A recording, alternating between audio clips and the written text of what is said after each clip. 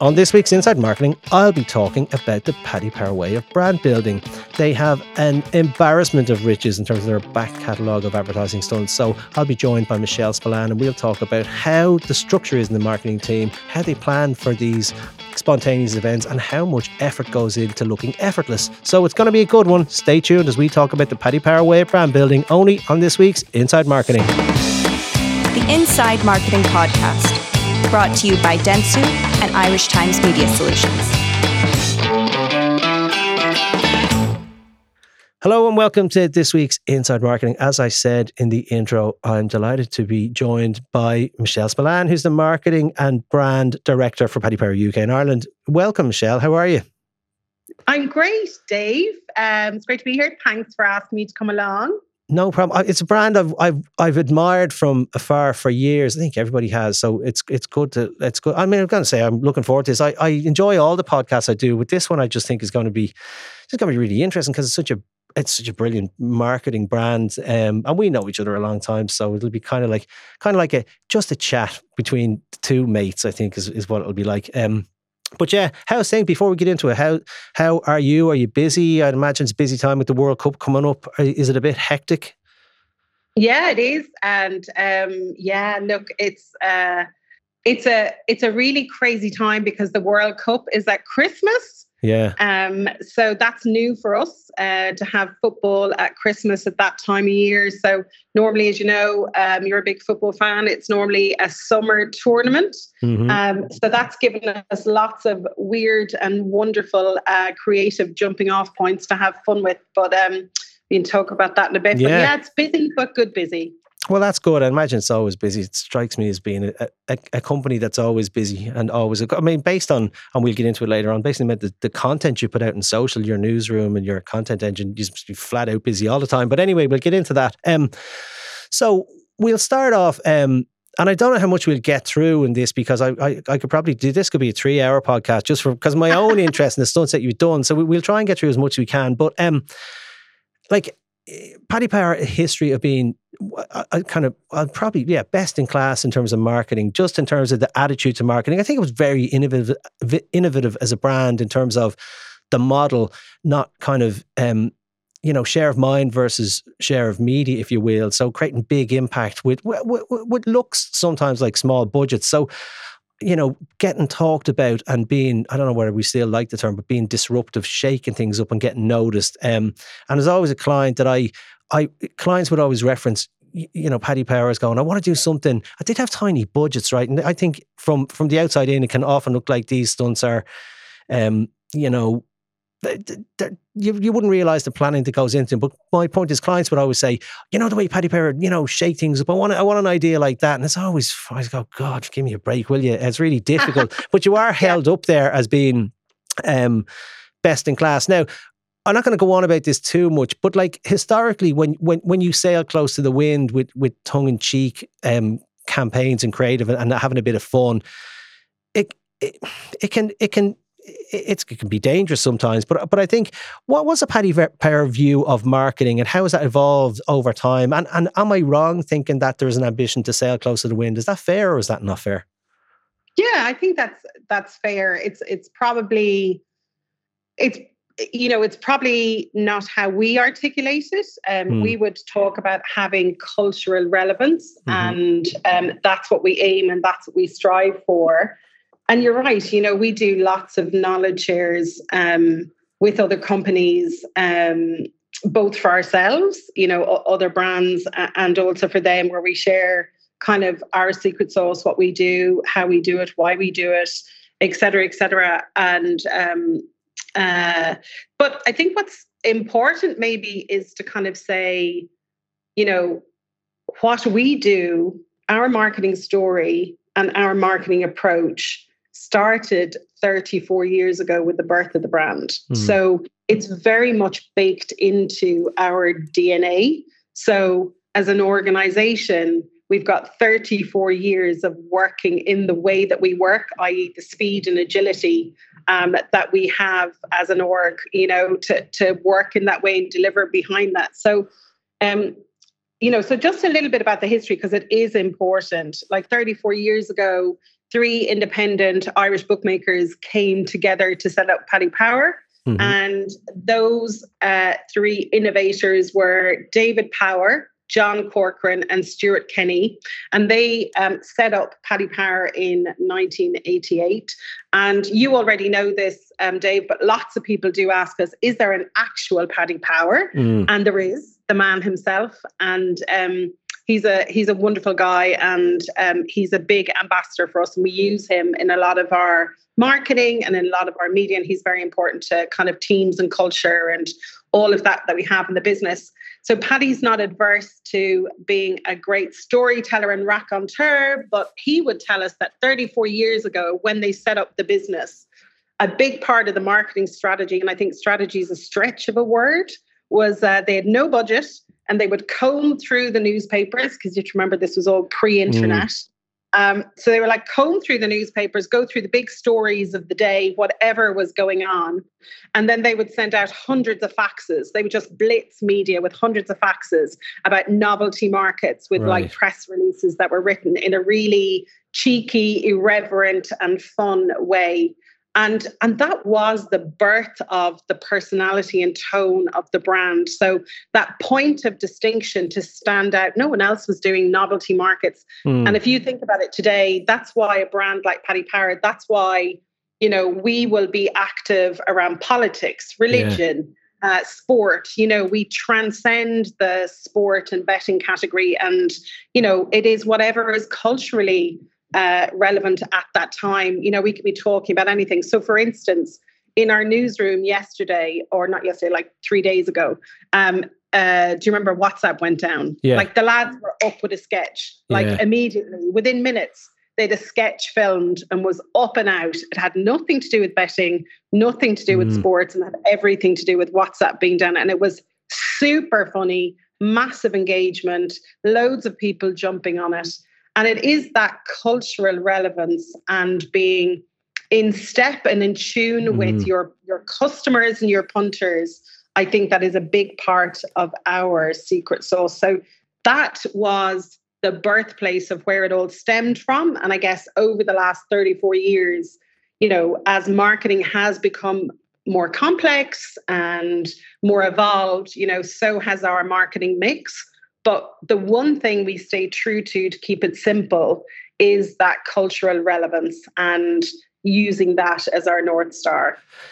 Yeah, and it's amazing to hear that because again, when these things, when they get picked up, they look effortless, right? But it obviously is not, because, you know, and I think Ryanair are quite good at this as well, just being reactive to certain things. Not to the same degree, I think, because the content and a lot of video stuff, you're just on it, and it's great when it works. And I think that's a compliment. The fact that it looks effortless is a compliment, because sometimes these things can be a bit too try hard. You know, when you try and force your way into cultural relevance, it just doesn't work. So I think it's clearly part of it, and the effort that goes into it, but to not make it look like it's too try hard, I think is a great compliment. When you do, like, there's a load of them, and my ones that I remember that I liked, and a lot of them are recent. I'm kind of into football, and so I'm not as into politics as football. But I remember like, take the Huddersfield kit, for example. Yeah. Like, I remember years ago we were doing a PlayStation launch, and we did some reverse graffiti, I think it was, or graffiti that would wash off, and we hired somebody to go out and do the symbols on the streets and the Halfpenny Bridge. And all. The fella got arrested and you got put in jail to pay a fine. I can remember saying to the client at the time, think of the media fine as being, or of the fine as being the media budget. So do you guys, when you're planning for these things, and you know, you can cause small offence, you might get fined. The Huddersfield thing, I think, was an unfair fine. They got fined for the kit sponsorship thing. Do you ever plan these things and say, you know, we're going to generate a huge amount of PR on these things, and we fully expect to get a bit of a slap on the wrist? So Huddersfield, I don't know what they got to get, a 50 grand fine or something, but would you plan for fines and some of these things, or is that how it works? Yeah, we did know that there was possibly going to be a fine with that, but I guess for people maybe listening to the podcast that don't know what that stunt was about, I think that is classic Paddy Power mischief, and probably one of the most successful stunts that we've done in the last 10 years. And so it is an example, you know, you referenced there that sometimes these things look very cavalier, and actually there's a huge amount of planning and thought, insight that goes into it. So we had this idea in May 2019, and it was around, we could see it bubbling up that fans were just getting so pissed off with, I think, feeling like they didn't have a voice in football anymore, and that it was all becoming overly corporate, all about money. And, shirts are sacred. Colours, kits, shirts are sacred to fans for their clubs and their teams. And we could see that they were so pissed off of just having rubbish sponsors, on the front of their kits. And so we had a really short window from like May to start a season, like very short runway to deliver this. But nonetheless, all hands on deck for 6 weeks to turn it around and pull it all together. And so we did a spoof sponsorship of Huddersfield. And it was to raise a point, so as I said, when we talk about cultural relevance, we look to find the tensions in culture and what people are talking about. And the tension at that time was fans were pissed off about the shirt and pissed off about the sponsors on shirts. So we raised that by having a stunt, spoofing that we were the sponsor of Huddersfield. And we put this great big sash type logo across it, which looked like the worst bridesmaid at a wedding or a... it was horrendous. Anyway, and it sparked outrage. We got 6 minutes alone on the BBC with, I think the actual announcer said, has Paddy Power killed football? And it was like, oh my God. So there was this huge debate that raged for 48 hours. Yeah. And the debate was, we stimulated and started that debate to raise it to that level, which was fans are not happy with the amount of over corporatization, if you like, of football. The game is for the fans. Give it back to the fans. Let it be about the fans. And then in our typical Paddy Power style, we revealed that 48 hours later that we actually had unsponsored Huddersfield. The intent was never to, so we gave the shirt back to the fans and with a clean shirt for the season. Sales for Huddersfield shirts went up, 1,500% during the time. We did it very purposefully to demonstrate how much we understand football punters and football bettors, and we won a legion of new customers off the back of that stunt. So when you think about the 50 grand fine, for us, it was more around investing in the future positioning of our brand as a football brand, a brand for football customers, a brand that truly understands football customers. And, it did a massive job of work for us to do that, and was a huge success financially and also from a kind of a brand and a marketing point of view. Yeah, from a marketing point of view, absolutely. And there was a cleverness, like a smartness to that. It wasn't just, gimmickry. There was an insight behind it, which was kind of a serious thing to it, right? It was a point of view on the commerciality of the over commerciality of clubs, which is still a big talking point today, and it's partly why the reason why the World Cup's on in where it is at the wrong time of the year. So we won't get into that. You can imagine that we're going to have great fun with that. Yeah, no, I can imagine, and I hope maybe you'll give me a spoiler later on and see what we're doing. Just a question though, when you step out of your lane a little bit and you kind of get involved in kind of politics or things like that, are you ever worried you go too far? Like, or have you gone too far? Is something you look back on and go, you know what? Yeah, in hindsight, not you now personally, I'm talking about the brand. A lot of stuff. There's something you go like collectively the brand and go, that was just too far. We shouldn't have done that. Or is it a case that all publicity is good publicity? No, God, all publicity is not good publicity, and we certainly don't have that view. I think, as we discussed at the start, we're very thoughtful and purposeful and intentional about what we choose to do and how we do it. And, to kind of, I suppose, maybe demystify all the fun a little bit. We have 4 brand drivers, which are kind of our North Star, and everything we do must ladder back to those. So I'll just tell you what they are. And when you hear them, they're kind of obvious, but we sense check everything against those 4 brand drivers. So the first one is it on the ball? And so what that means is, is it in tune and in step with what's been spoken about right now? And that's also about speed. How can we turn something around? How can we be agile and be out there with like lightning speed? So an example of that might be, we had some guerrilla marketing around Boris Johnson last week. There was a 24-hour window whereby he was massively being tipped to return as the next PM, and it was between him and Rishi. And so there was a 24-hour window. Within 4 hours in the office, teams had come up with the idea to get, very classic, simple marketing idea, which was like digivans driving up and down outside Westminster, going, Boris resigns. Oh no, Boris is back in. Oh my God, I can't keep up. And it was just super funny with all the vans driving around. But within 4 hours, somebody had thought of that, had briefed the creative teams who had written it and designed it. The media teams had sourced the digivans. The PR teams had briefed it and got photographers down there. The legal teams had signed it off, et cetera, et cetera. So like up and out. And if we didn't do it within that window, we would never have done it. And like, the traders put up a market on Boris. And normally with novelty bets, there was a certain kind of ratio that we would have. But like in that window, for something that we would expect, the Boris betting was 10x as a result of that little piece of mischief. So everything we do has a purpose. So the first thing is it on the ball?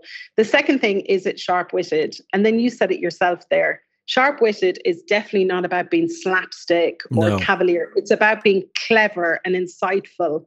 I suppose a very advertising word that we use at times is we'd kind of say, is it well observed? So that's really important. So intelligent humor. The third is really important, and that is punter's pal. We call it punter's pal, and we call that being on the side of the consumer. So is this what our consumers feel? Do we know that? It's not an opinion. And we've many ways that we kind of get that we're luckier than most brands because we've built that infrastructure, which is on a daily basis. We have, through our social and content streams, we have our customers talking to us, giving us opinions on different things. So we can see very quickly what the mood and tempo is around a particular subject. We also have massive data banks, which we use in trends and analysis from our business. And then we do more formal consumer insights on a very, very regular basis, more regular than any other company I've worked for. So that's that. And then daring is the last one, which is, that's our cherry on top. That's our differentiator, which is, does it have an edge? How is it written? Where is, the cheeky tone of voice within that? And how are we, pushing the envelope just that little bit further than others? But all of that and all of those four things are around creating laughter, fun, entertainment. And that's why having something like, the punter's pal is this what people are thinking and saying and either, don't have the words to articulate it or are not brave enough to say it. And then we find the way to articulate that on behalf of them. So there are four brand drivers, and that keeps us in the main, I would say, that keeps us on the right side of the line. Yeah, and I say, I said, and I genuinely mean this, and it is a compliment that things get out and they look. But it's a huge engine. I'm going to talk about this later on, hopefully, like just to unpack how big it is. It's a huge kind of commitment, and I think once you become known for doing these things, you kind of have to.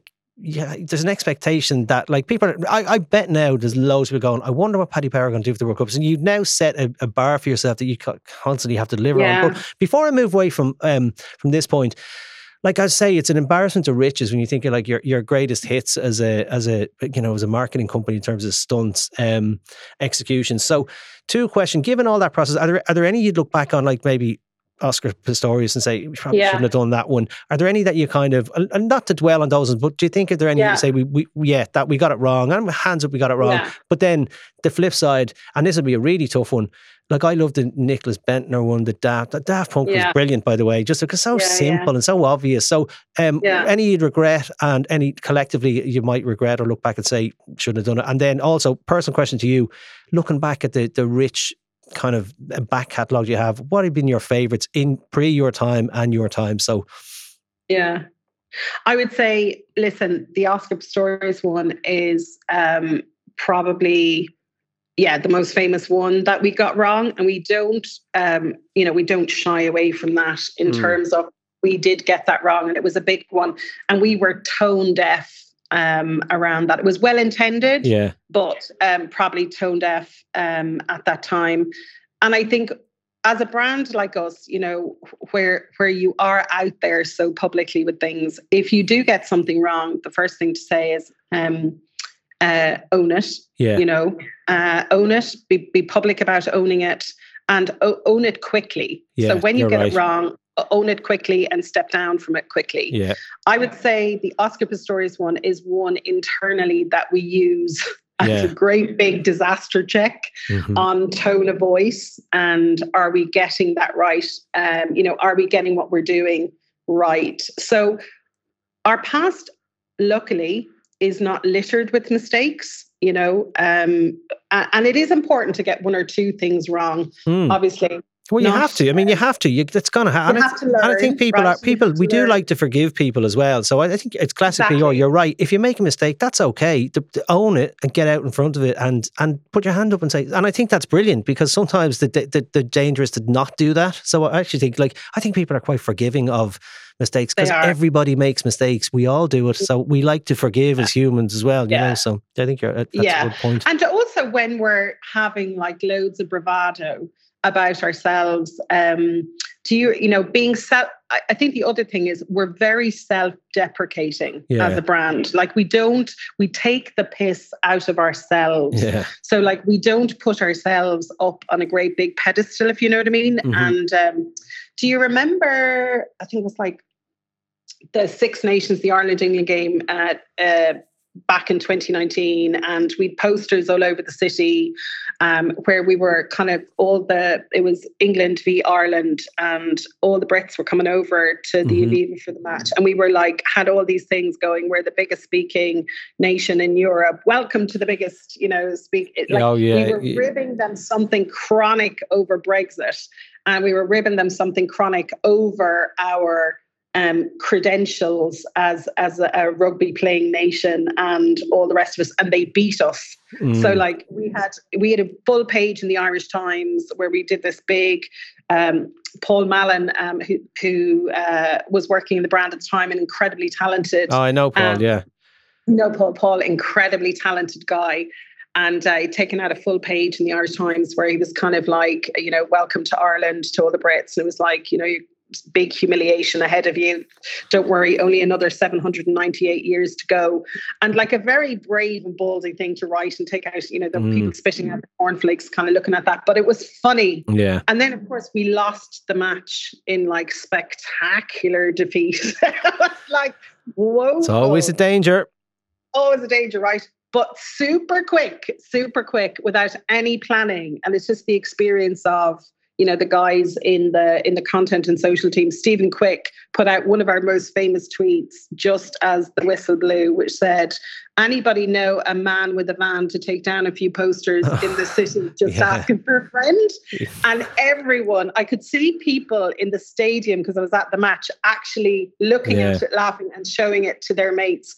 So being super self-deprecating around that. And then he put up loads of other memes, with kind of people hiding under the duvet going, our marketing team right now, so being super self-deprecating around that just endears you to, I think, more of your fans. And it gives your brand meaning, I suppose, something to touch on, right? Which is, you do, I do. You and I have sat in rooms talking about, different brands that I've worked on, Dave, when I've been a client of yours, and, stuff like that, where you're trying to get that brand meaning and that cut through and all the rest of it. So, but as we both know, customers care not a huge amount about brands. As marketers, we think they care. Not a lot at all.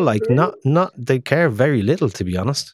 Very little, right? So to build a brand that customers do talk about, do talk to on a daily basis and engage with, on a daily basis is a massive, massive currency. So that's something that we nurture. That's something we invest in. That's something we build on.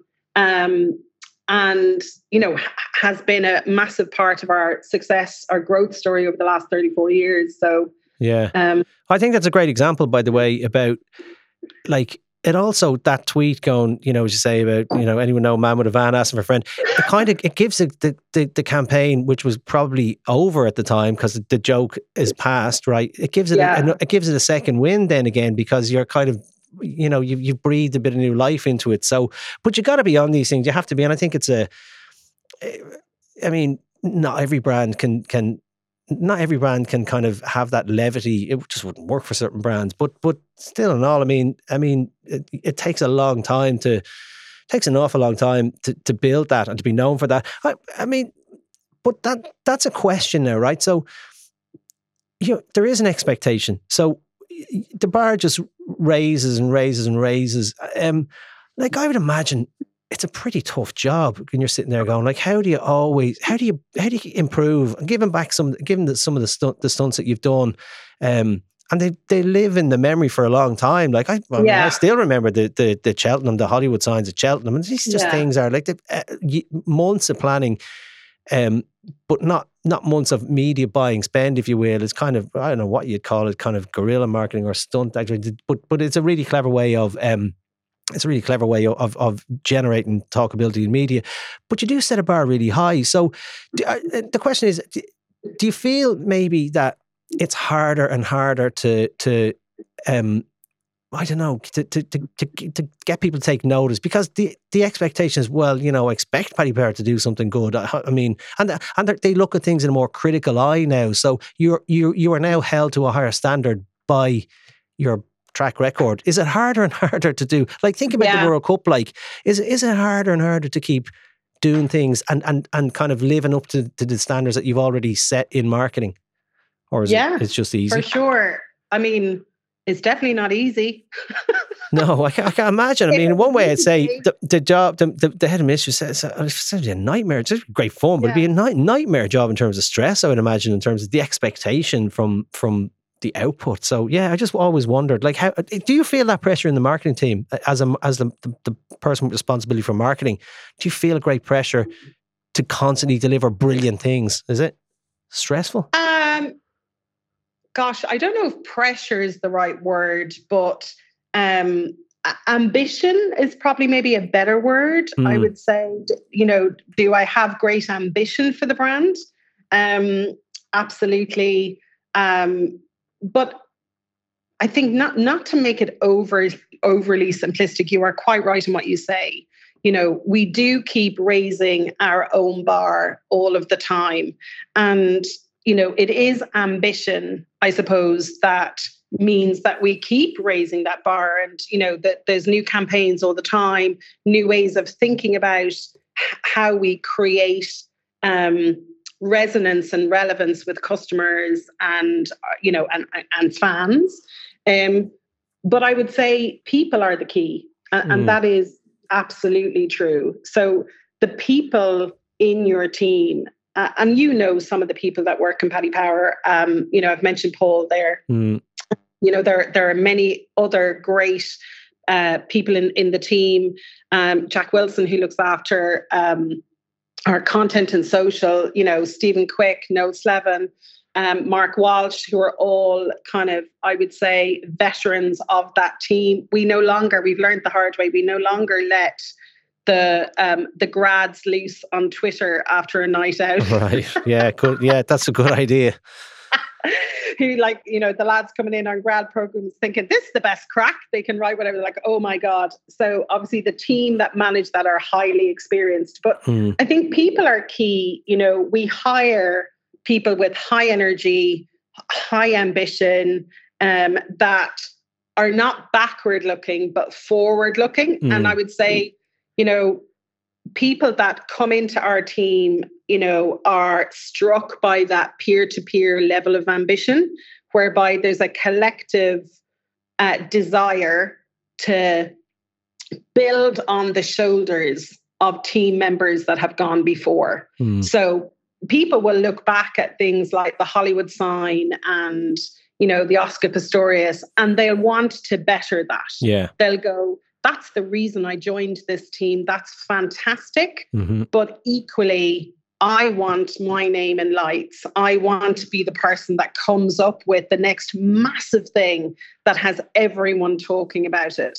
And I think that we empower people and we give people huge autonomy to go forward and write that next chapter for the brand and put big support networks around them to facilitate them to do their best work. I know that sounds, very, polished or something to say that, but that is true. I would say that peer-to-peer recognition is a very important part of what we do. So, teams getting a buzz from, somebody who works in a whole other department or outside the company saying to them, that's a really great piece of work. I've loved that. And wanting to put their own fingerprints on that piece of work. So we provide, I guess, that canvas for people to come in and do great work. But there's no doubt about it. You need high energy, to be highly kind of creative, dynamic, work at the speed of light. But also, you have to be a highly organized, highly, considered individual. And we have, in terms of teams of people, like we have people with, we don't have just a team of brilliant creatives. So having brilliant creatives is a big part of our team. Yeah. But we have people who are journalists that work in our team. So they are amazing writers and therefore have brilliant instinct around, what's landing right now, how to write about that right now, et cetera, et cetera. We have people who are brilliant analysts and so therefore brilliant at mining for trends, customer acquisition, building propositions. So a multi-skilled, multifaceted team that share one thing in common, and that is to continue to build an iconic brand in the marketplace. Yeah, I mean, and it doesn't come as any surprise to me that what can look, as I said it loads of times, what can look like it was kind of effortless. It involves an awful lot of coordination and planning. But thinking about that, so I remember loads of them, but like the Nicholas Bentner in the Euros when he scored and he was wearing Paddy Power pants. I wasn't even sure whether he knew he was, breaching regulation or anything like that. And it was a bit of fun and it was just really clever and it captured the imagination. And it was a relatively simple execution. But how does that kind of the genesis, how does that start? So the structure, how long out are you thinking about, say, that one or any, or the World Cup one? When do you start planning these things?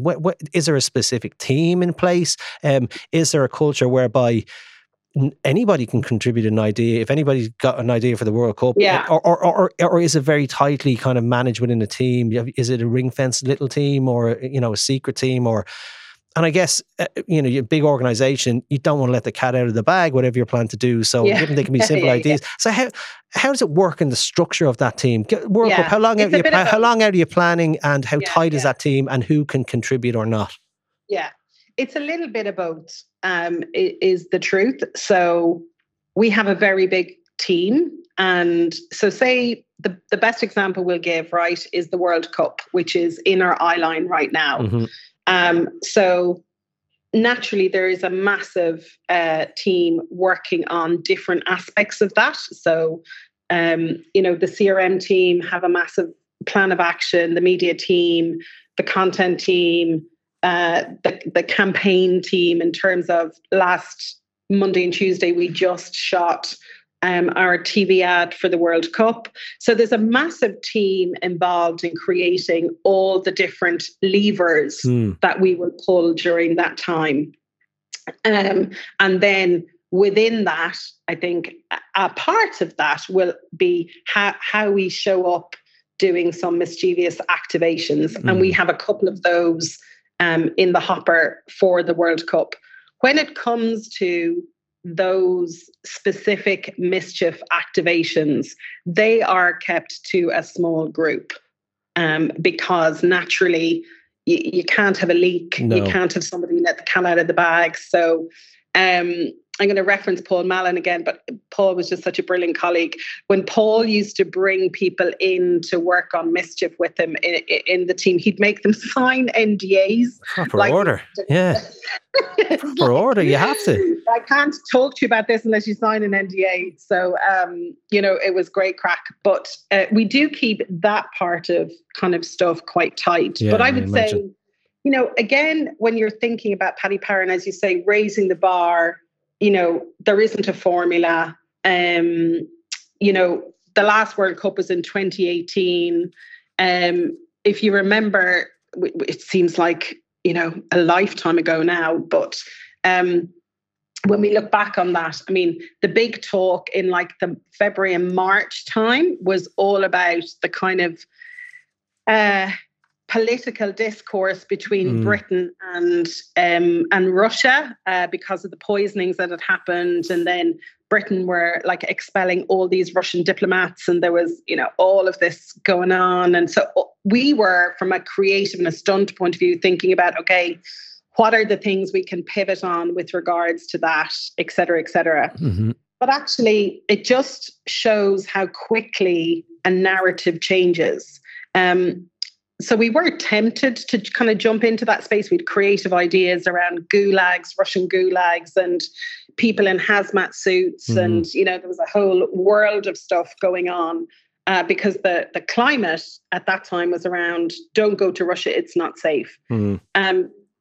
But we actually took a decision at the time to just talk about VAR, and it was going to be the first time that VAR was used in a big tournament, and the first time it was being used in the World Cup.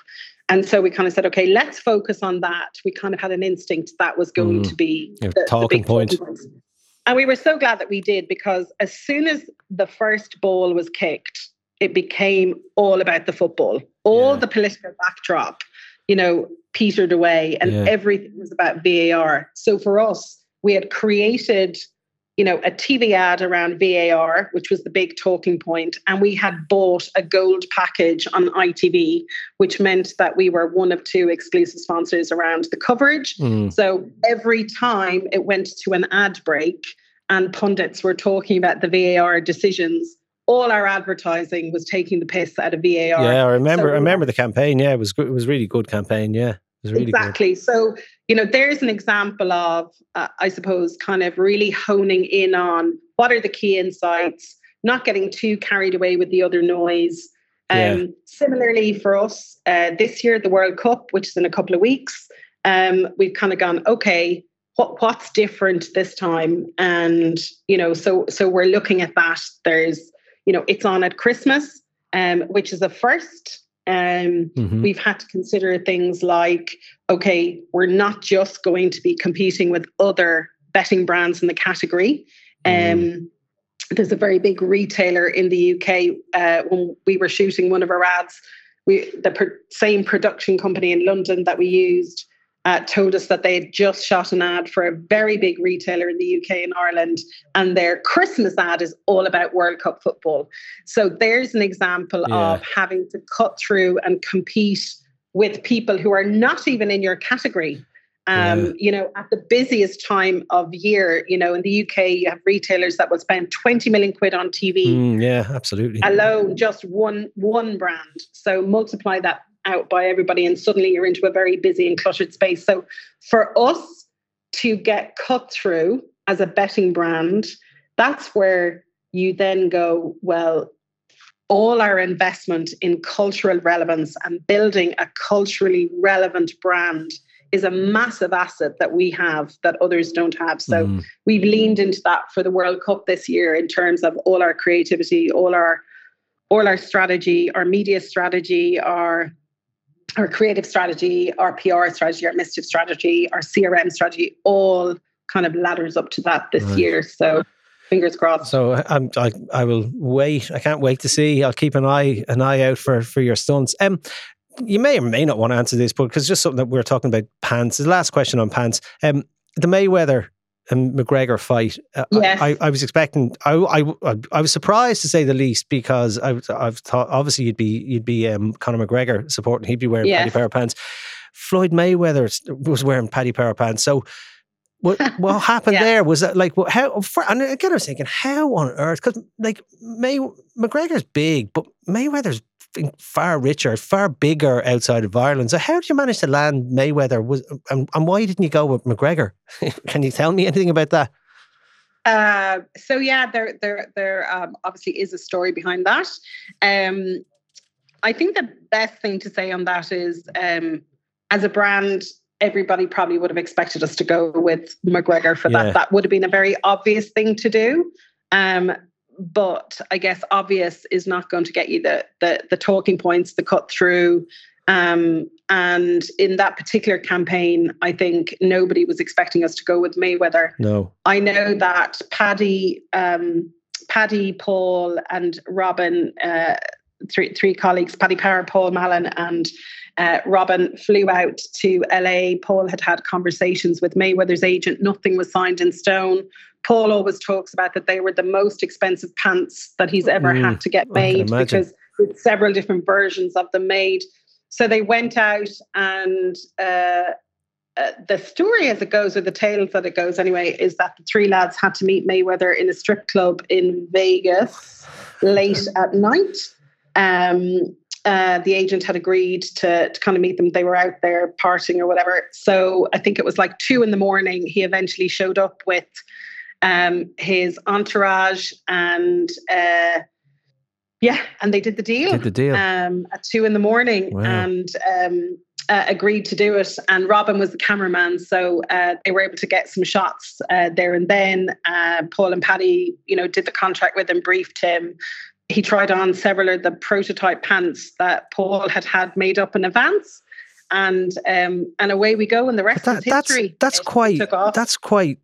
Well, again, seedier pants stuff. Like, if that meet didn't go as well, did you have a plan B, or is it like, no, that's it? This doesn't work. I'm sure you did. Look, I don't want to get into too much, give away too many secrets, but that sounds incredibly stressful. Like, if you don't agree with that meeting, or maybe he looks for huge numbers. So I don't know. How do you decide on budgets, by the way? That was a question I was thinking of. Do you set a budget for the Mayweather fight, McGregor fight, or the World Cup?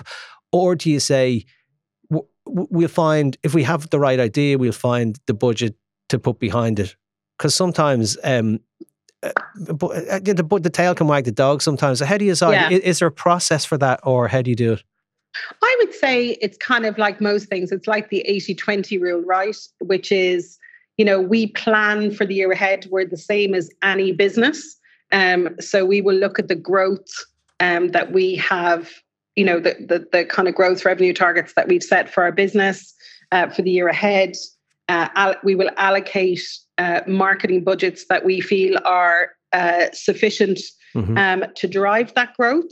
And that growth is usually made up of, what's happening in the year ahead, both from an external point of view, i.e. kind of a calendar of events, but also an internal point of view in terms of what new propositions that we're bringing to market for customers that we know are going to drive a certain level of growth for us, et cetera, et cetera. And then within that, we will have roughly about 20% of the budget unallocated to opportunities that will springboard throughout the year. So yeah. So there's a process, but I imagine, like getting else, you get excited about things and you can increase the budget. We talked about this a lot. You are really exceptionally good at reacting to things. Again, that doesn't happen unless you plan. You have to have a team on standby to be reactive. You have to be on it, because it's like the next day is too late in a lot of these things. You got to be quick. You got to be on it. Yeah.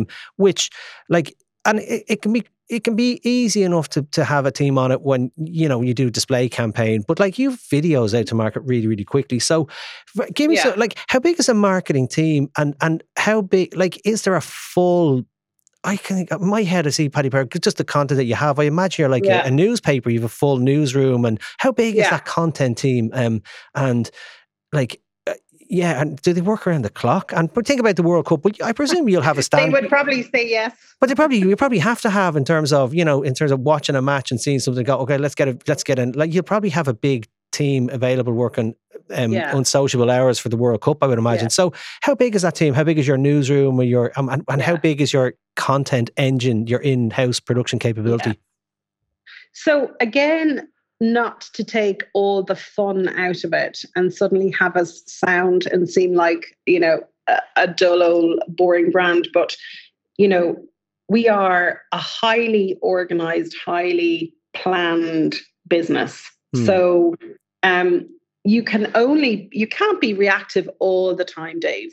The place would be in chaos. That's not how we run our business. We're a highly strategic, highly planned organization that has a vision mapped out, for the next 5 years, obviously, that we'll be agile around. Yeah. So, I would say 80% of what we do is very, very planned, tied into, our marketing, tied into our business strategy, our forecasts, what we've got to deliver, pinpointed around, particular events that we're going after, particular seasonality that's important to our business, particular customer propositions and product enhancements that we're landing.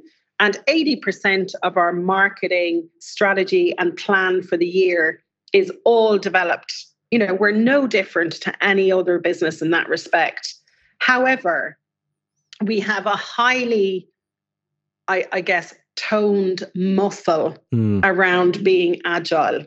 And you can only be agile if you are highly planned, i.e., you've got so much else sorted, locked away, teams focused on delivering that. And then the other 20% is, what we layer on top to drive that level of cut through and availability. Cut through to achieve mental availability with consumers and stuff. So most stuff is highly planned. So again, giving away trade secrets. We have every single eventuality that we could possibly think of mapped out for the World Cup. Right, yeah. Win, lose, draw, all the different matches that are going on, different copy lines. Like Jack and the social content team have shot so much content around different eventualities. Right. That we will have ready to go up in an instant. So you have a lot of stuff banked, and then they're like Zidane headbutt, which you can never plan for, which happened in one of the World Cup finals, something like that. So you'll have enough stuff done that's kind of planned, reactive, and then you'll just you'll still be agile enough to jump on things as they happen. Yeah. And we have an installation that will be going live around that particular event that you just mentioned there. So, we will have Easter eggs for, big sporting fans that really enjoy that. That's how we create talkability. Right. Gotcha. Is building those in to kind of go, that's super funny. That talks to me. I enjoyed that at the time. I like Paddy's twist on that. But, you have to do that. We have a new CEO, Ian Brown, and we were taking him through the World Cup plans. And again, he's brand new to the business.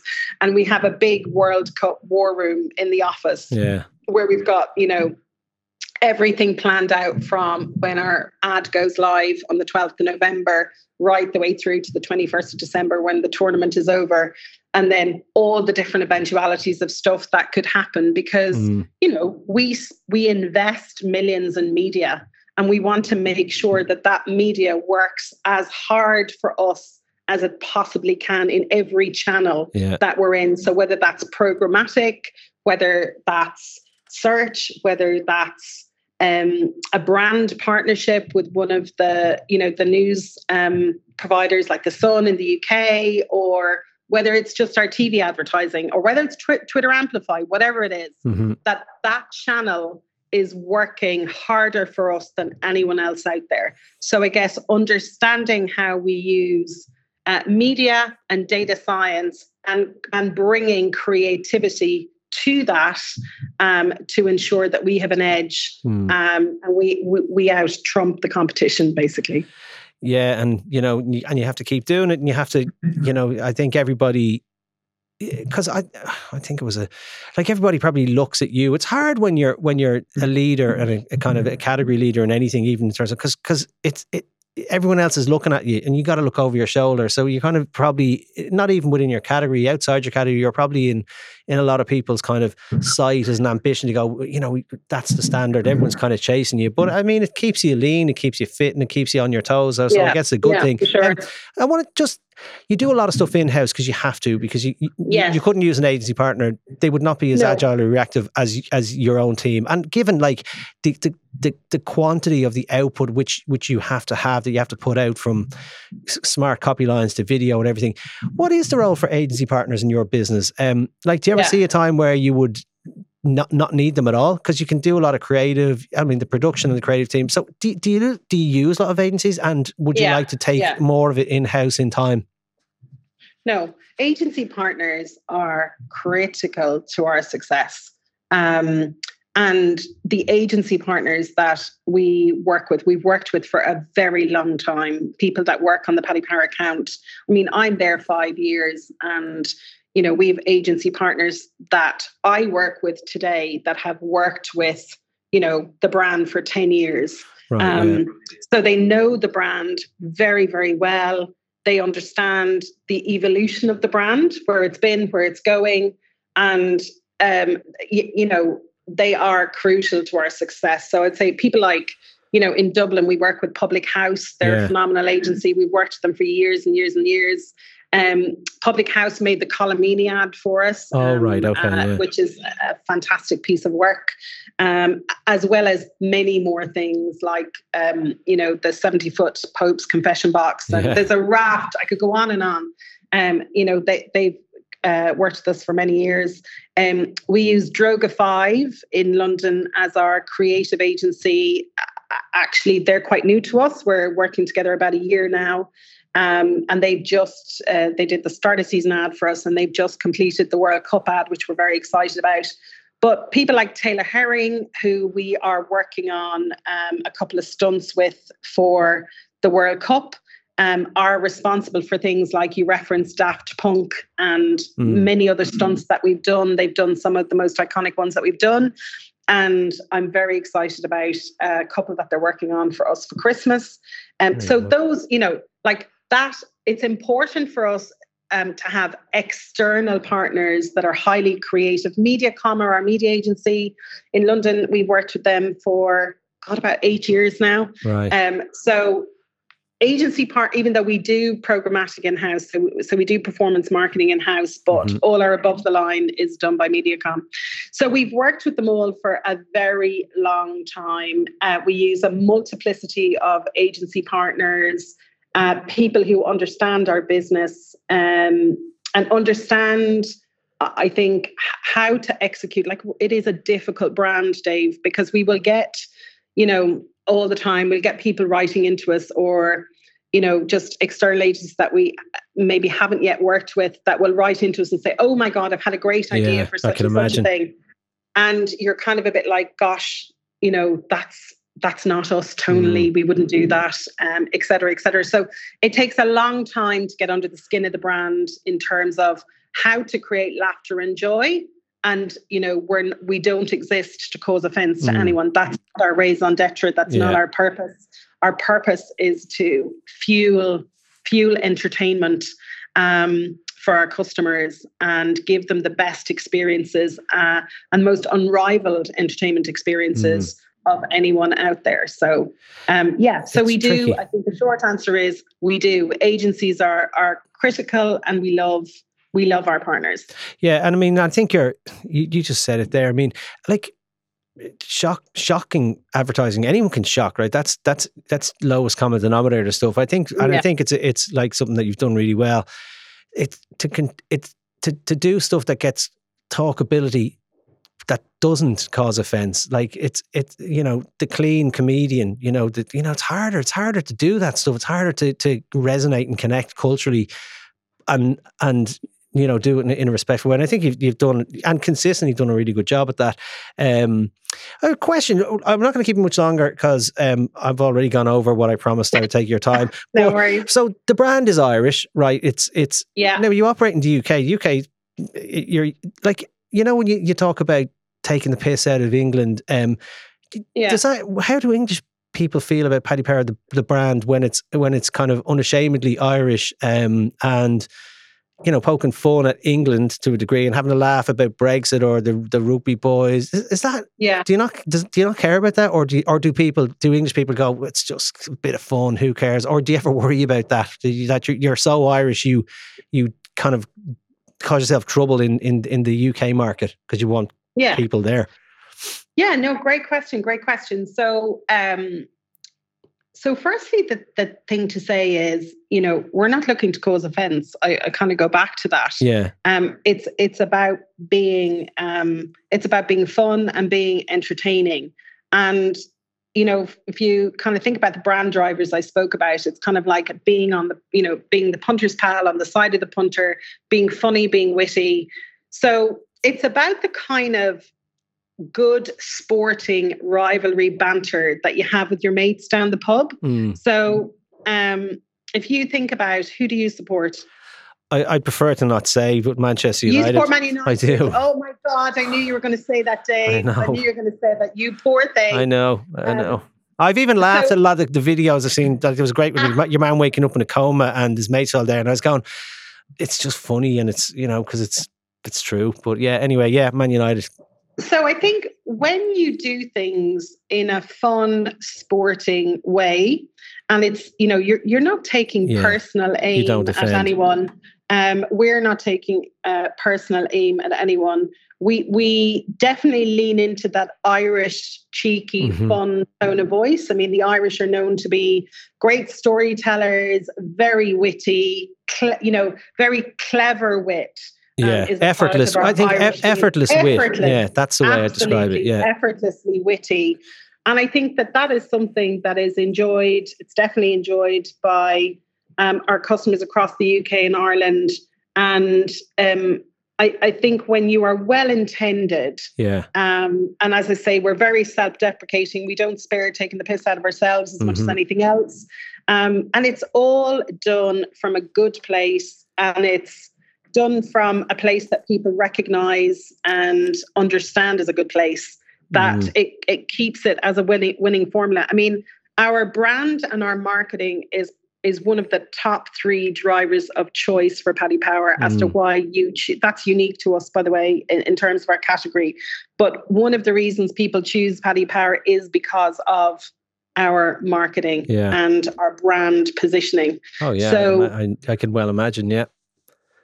So that's an important thing that we nurture, I guess. I think it's been such a successful brand, and it is. The difference is because there's a lot of, all products are the same, right?